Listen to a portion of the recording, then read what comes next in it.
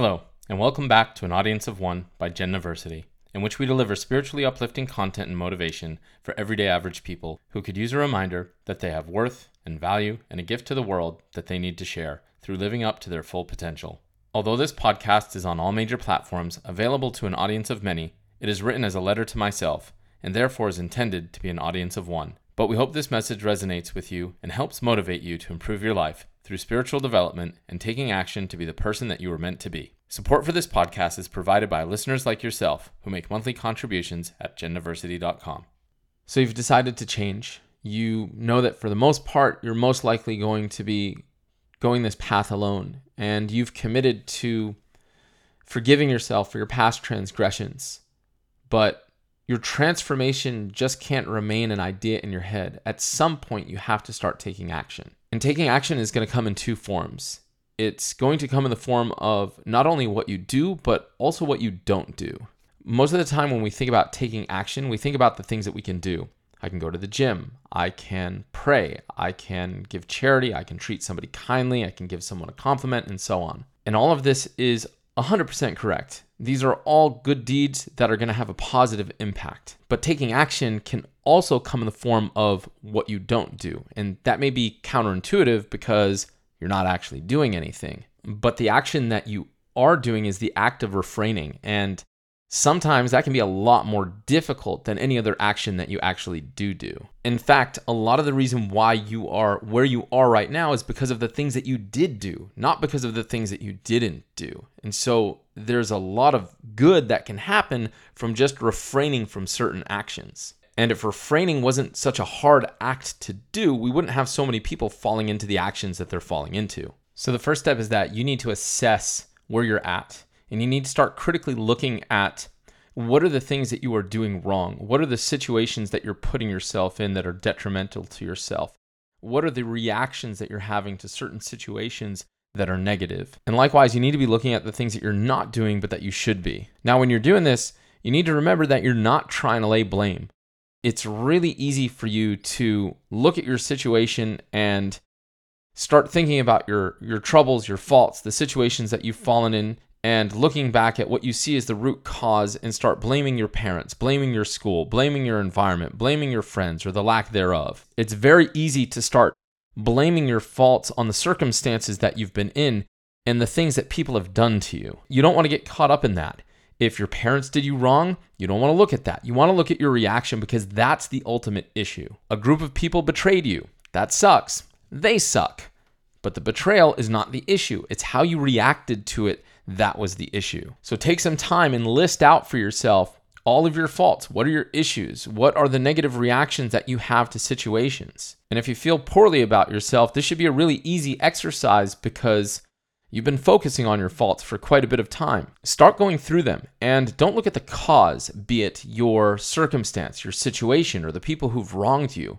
Look at your reaction and see that as the fault. Because you can only control what you can control. You can't always control your environment. You definitely can't change your upbringing. But you can change the things you do control, and that's how you react to these negative situations and environments. Many villains are as such because they take out the rage and anger and frustration that resulted in the trauma that they faced, and they take it out on the world. Whereas many heroes may have experienced trauma, but they've taken the approach of that they want to make sure that nobody else ever has to go through what they went through ever again. So fundamentally, what this comes down to is, do you want to be a good person or not? You could choose to be bad, which would be extremely liberating, at least on this plane. You'd have to give up on any sense of morality or the feeling of remorse, and then go have fun.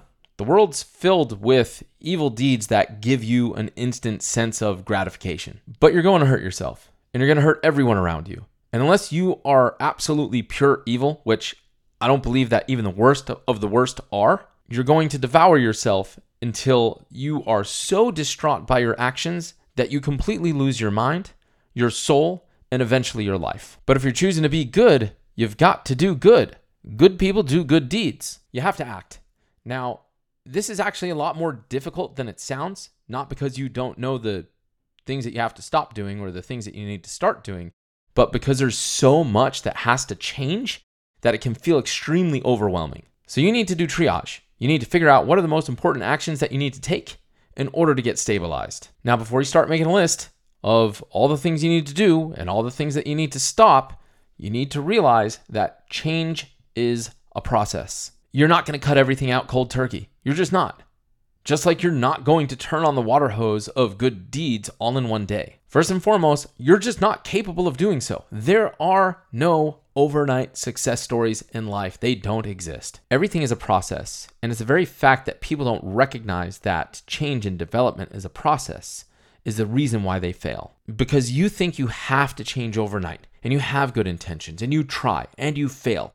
And then you feel like a failure, and it reinforces all of the negative thoughts that you have about yourself. Secondly, is that even if you were able to, it's just not sustainable. You are going to make mistakes. And having this rigid idea of what the path looks like, which leaves no room for deviation when we all deviate, is just begging for failure. Because consistent success is going to take an immense amount of effort and focus. And that effort and focus is going to be a skill that you're going to have to develop over time. It isn't something that you just have to turn on because you accidentally turned it off one day. Just as your fall to your current state didn't happen overnight, you're not going to change everything around overnight. There were consistent small chips away at your armor day after day, week after week, month after month, year after year that resulted in your current state. So the process of reforging that armor is going to take time. The more good you do, the higher your tolerance for doing good is going to become, and the more good you're going to be able to do. Likewise, the more that you refrain from, the higher your tolerance for refraining is going to become, the more you're going to be able to refrain from. Remember, you need to set yourself up for success. The last thing you need to do is bite off more than you can chew, fail in your efforts, and then saddle yourself with the discouragement of that failure. You do that, and you start to reinforce in your mind that you're a failure, you're worthless, you can't do anything right, you're not capable of change, your efforts are fruitless, they always will be, so why try in the first place? And now we're back to square one. So we're going to make a list or a mental list of all the things that we're doing wrong, all of the negative reactions that we have to the situations and circumstances that we're in. And the objective here isn't to make a list of all of our faults so that we can crush our souls with, just reminding ourselves of how bad we really are. But we want to be able to take a critical look at where are the areas that are really crushing our lives.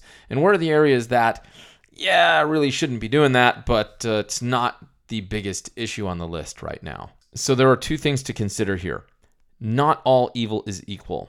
There are some things that are killing you immediately and absolutely destroying your life. If you are bleeding out on the operating table, I am not going to address your broken finger. Yes, the finger needs to be fixed, but it's not going to kill you. If you're using heroin, I am not going to give you a hard time about the fact that you're smoking cigarettes yet, because you want to put most of your effort towards the biggest problems first, because those are the things that are really wrecking your life. And those are the things that if you were to fix, would alleviate a lot of the pain and the problems that you're facing, which would cause a lot of other issues to start to fall back into place. And remember, you are not going to fix these things overnight. It is going to be a process. These are issues that we want to continuously put most of our effort towards. Essentially, what we're doing is we're addressing the elephant in the room. Now, you may feel like this is just too daunting of a task right now, most probably because you have tried to address it in the past and failed, obviously. So although we're going to put most of our effort towards addressing that, day after day, the second thing that we need to do is look for easy wins. These are issues that are not crushing you. They're bad, but they're not the ones that are really devastating your life and your situation.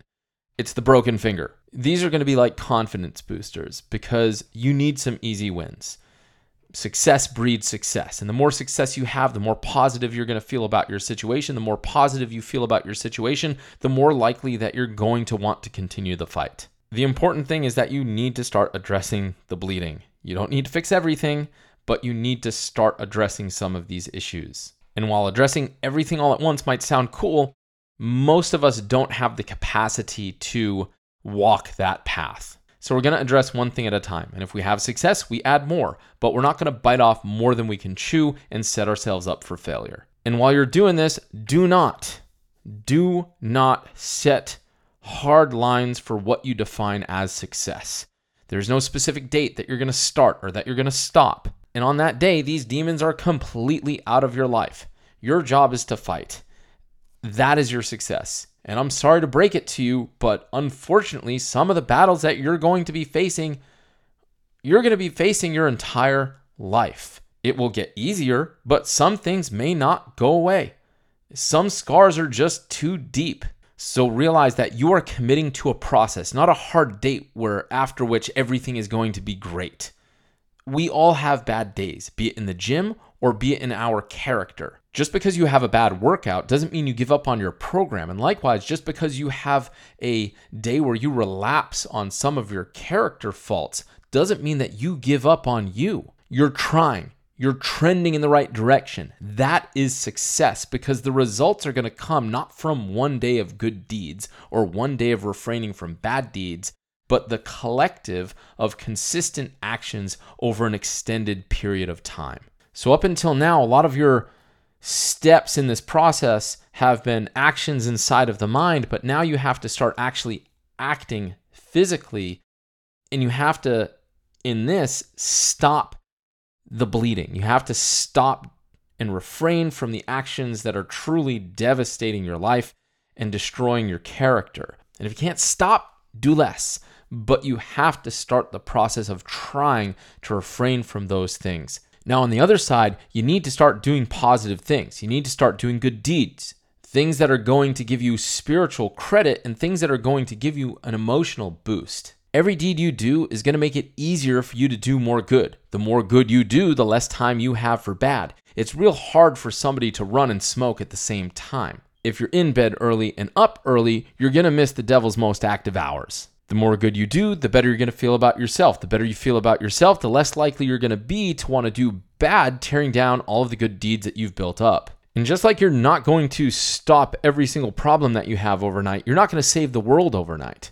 Obviously, you shouldn't be thinking like that, but just like in trying to mitigate your evil, you're going to have to try and increase your good in moderation, which might sound weird because why would you want to moderate the amount of good that you do? But you don't want to wake your soul up one day and decide that I'm going to cure the heroin epidemic and solve human trafficking. First, because you haven't built up your capacity for that level of good. No good deed goes unpunished. And when you start to do really, really good deeds, you will face really, really big trials. And that is not what you need to be facing right now. And second is that you need easy wins here. We do not need to set ourselves up for inevitable failures, which reinforce the negative self-talk of you suck. You fail at everything that you try. You can't do anything right or consistently, so why are you even trying? You're in a fragile state right now. You do not need that. You need to gradually build up your capacity for good. And with regards to your personal relationships, you need to temper your expectations because obviously there's a lot of room for improvement there. You've definitely done some damage in both your actions and inactions. So don't expect that the people that you care about are going to embrace, notice, or be grateful for your change in character. But again, and remember, this is very important, that this is not about them. It's about you. Because why do we do good deeds in the first place? Like, what's the point? A lot of people do good deeds because they want something back in return. I'll pay for dinner this time, he'll pay for dinner next time. It's a very transactional experience. People, even if they don't want to admit it, see it as an investment. I'll put in an effort at this point in time, hoping to gain some sort of reciprocal action at some point in the future, be it in the form of time, money, or some similar action to the action that I took. This is the most base reason for doing a good deed. And I hate to break it to you, but it's actually not a good deed. At best, it's just neutral. And the worst part about it is you might not actually get anything back in return because it's not an altruistic action. Don't expect any sort of spiritual credit with God when you did the action for a being. And if the person you did it for doesn't return the favor, then you really lost out twice. But it could be worse. You could go in the negative and do your good deeds so that others see you, appreciate you, and praise you for your actions. He's such a nice guy. He's so helpful. He's so religious. He's so generous. Oh, look at him. He's turning his life around. This quickly turns your good deeds into bad deeds, regardless of the positive impact that they may have in this world. because now you're making idols of your audience. Both of these are problematic, mainly because they're performative for the purpose of seeking pleasure from others. In the first, you want something in return, be it cash or time or reciprocal actions. In the second, you want attention, love, affection, approval from the people who view your actions. And the worst part of it is that it's quite likely that in both scenarios, you receive none of the above. When from a spiritual perspective, good deeds are going to be done for the refinement of your character in the process of seeking closeness to a higher power. The good deeds are like going to the gym. You're going to strengthen your spiritual muscles by lifting heavier deeds, and the process is going to refine your character. It will refine your character first and obviously because you're doing good deeds, and good people do good deeds, kind of in the definition. Second is because you are creating a process in which you're strengthening your resolve to do good deeds in the future. Just like evil, good is on a spectrum. Some deeds are greater than others, but be forewarned